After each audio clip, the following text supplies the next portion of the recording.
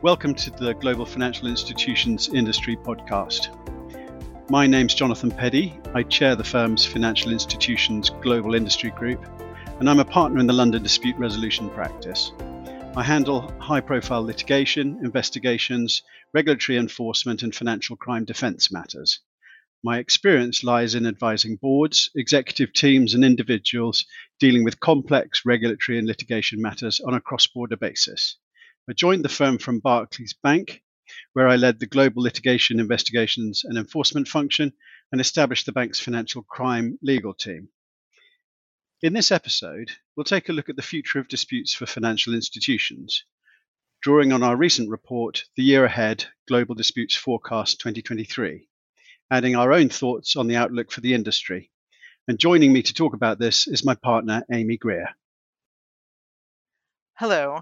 I'm Amy Greer, and I'm a partner in our New York office, and I serve as the co-chair of Baker McKenzie's North America Financial Regulation and Enforcement practice, which provides our clients with a full range of regulatory advice and enforcement counseling. I also serve on the steering committees of the firm's Global Financial Services Regulatory and Global Financial Institutions groups. Previously, I served as Chief Litigation Counsel at the U.S. Securities and Exchange Commission's Philadelphia Regional Office. Currently, my practice is similar to Jonathan's. So, Amy, there are mixed economic signals, but generally the indicators are worsening in many jurisdictions. How do you see the outlook? Well, we have some interesting data on this. Late last year, Baker McKenzie surveyed 600 senior legal and risk leaders from large organizations around the world, with an annual revenue greater than $500 million US dollars. We asked about disputes risk and future trends. Among the financial institutions we surveyed, 61% expected disputes levels to stay about the same in the coming year, 25% predicted an increase, and only 12% predicted a decrease. So financial institutions are leaning toward an increase in predicted disputes volumes. When we conducted the same survey a year ago, the result was the same but more pronounced. 38% of the respondents expected an increase in disputes. Financial institutions are not optimistic about the current outlook, but they do feel better about 2023 than they felt about 2022. So we know that financial institutions carry significant portfolios of litigation, both in the upswing and in the downturn, both claims by and against. But is the data telling us anything specific about the nature of the litigation and enforcement risk they're facing at the moment? Yes, actually, the survey is helpful here. When we asked respondents for the top external factors which they expect to drive disputes in the next 12 months, the top three were stock market volatility, the changing economic cycle, and cybersecurity and data privacy risks. Interestingly, that's a change from the answers we got in last year's survey. Back then, FIs were still worried about cybersecurity and data privacy issues, but changing technology and COVID featured much more highly in the risk factors. Now, the social and economic backdrop has changed. COVID is no longer seen as a major driver of disputes, but organizations are worried about what litigation might flow from an economic downturn. When we asked what types of disputes financial institutions expect to see in the next 12 months, the top three were cybersecurity and data-related disputes, ESG disputes, and insurance disputes. This is broadly similar to last year's results. ESG features more highly on the radar, but cybersecurity and data disputes remain the primary concern. So, Jonathan, let's talk a little more about the external factors causing disputes.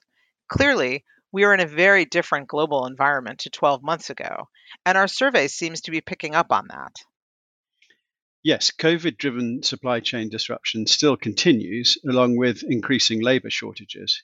We have Russia's invasion of Ukraine and the energy crisis in Europe, leading to widespread global inflation, driving aggressive interest rate policies. So central banks have reacted, and the era of cheap money is over, and that's really impacting growth. The latest forecasts from the OECD show effectively nil growth across the developed world for 2023, with some countries faring better than others. An economic slowdown will bring increasing defaults, significant bad debt impairment, and increasing recovery actions and litigation in the corporate and consumer lending space in particular.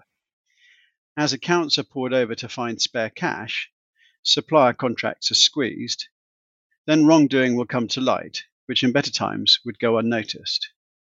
Also, as organizations rationalize their costs, including headcount, we always see an uptick in whistleblower reports of misconduct, whether those are genuine complaints or self-protective strategies. Some corporations may struggle to service debt, owing to higher interest rates and wider credit spreads. Economic volatility also tends to drive an increase in fraud and other conduct risk issues.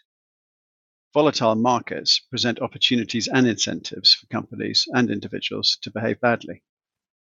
Indeed.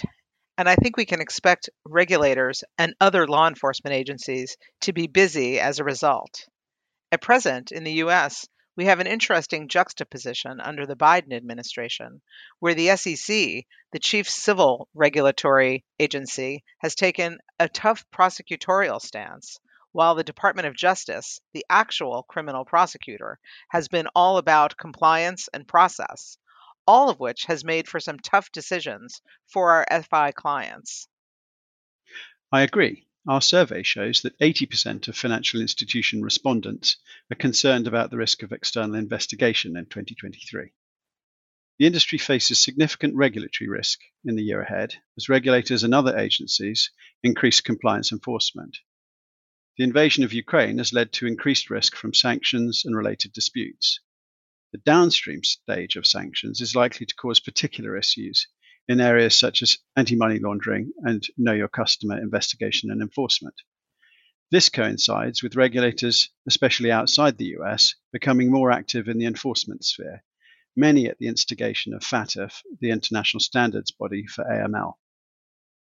Let's now examine the specific types of litigation financial institutions are worried about. The big ones were cybersecurity and data and ESG. No surprises there, Amy.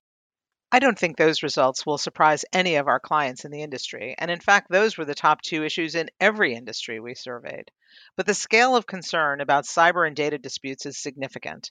63% of financial institutions, well over half, cited them as a risk in our survey.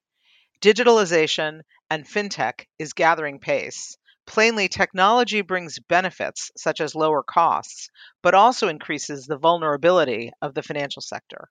Of course, companies across all industries are concerned about the risk of cyber attack, but the consequences for a financial institution can be particularly significant. The scale of potential liability is enormous, covering direct liability to customers, regulatory enforcement and fines, and reputational risk. The legal backdrop is also changing, and we are seeing strengthening data protection laws that give victims enhanced rights of redress or impose liability for cyber attacks on directors. In addition, we have pending rulemakings from the SEC on both cybersecurity for all public companies, as well as investment advisors and investment companies, and of course, the pending SEC climate ESG reporting rule. Everyone is waiting to see what will happen with all of these when and if they are finalized. We also see environmental, social, and governance litigation high on the agenda. Yes, 46% of respondents, that's almost half, cited it as a risk in our survey.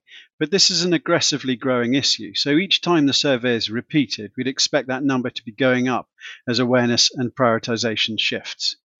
Litigation and enforcement represent a key risk for financial institutions when it comes to ESG disclosures and reporting. There'll be an increasing scrutiny of the adequacy of public disclosures on ESG and enforcement where they are misleading or incomplete. Guarding against liability for greenwashing is a major concern. It is vital, therefore, to understand the risks and the mitigation strategies available. We will see a growth in climate-related litigation against financial institutions from NGOs and activist shareholders. Until recently, claims have focused on the disclosure of climate-related information. However, the trend is now moving to scrutiny of what prudent financial management means.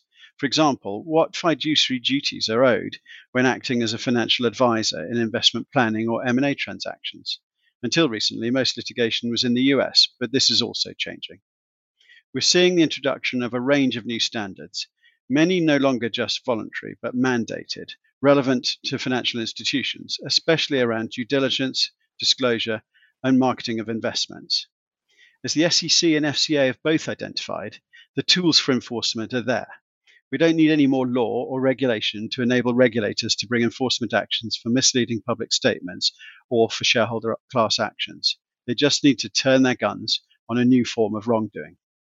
A quick word on insurance disputes. They made it into our third place on the risk rankings this year. Yes, and it's a fairly significant rise from last year's survey. Insurance and reinsurance disputes typically rise when the economy cools.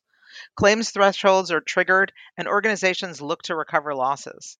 There are also other current issues that may see litigation, such as ongoing debate in the industry over the scope of cyber warfare exclusions. Of course, for future years, insurers are cutting back on their willingness to cover this type of risk. Jonathan, clearly these risks aren't going away. So, what advice would you give to legal teams in financial institutions to help them prepare for the future? Every year in this report, we talk about litigation preparedness. We ask in our survey if clients feel well prepared for litigation, and generally, they tell us they do not. Only 21% of financial institution respondents were fully confident or very confident in their organization's level of preparedness for litigation. And this industry conducts a lot of litigation. Organizations also lack confidence in finding the right services for litigation and arbitration support. These services typically include document review, legal project management, translations, and transcriptions. Only 11% of respondents were fully or very confident on this topic. If people want to learn more about additional steps they can take, we have a litigation intelligence tool, which assesses an organization's litigation readiness and benchmarks them against their peers. Thank you, Jonathan. And thank you to our listeners for joining us today. If you found this podcast helpful, you might be interested to check the report we mentioned, The Year Ahead, Global Disputes Forecast 2023, as well as our litigation intelligence tool, which are both available on bakermckenzie.com. And we hope you will join us for our next podcast episode. Thanks again.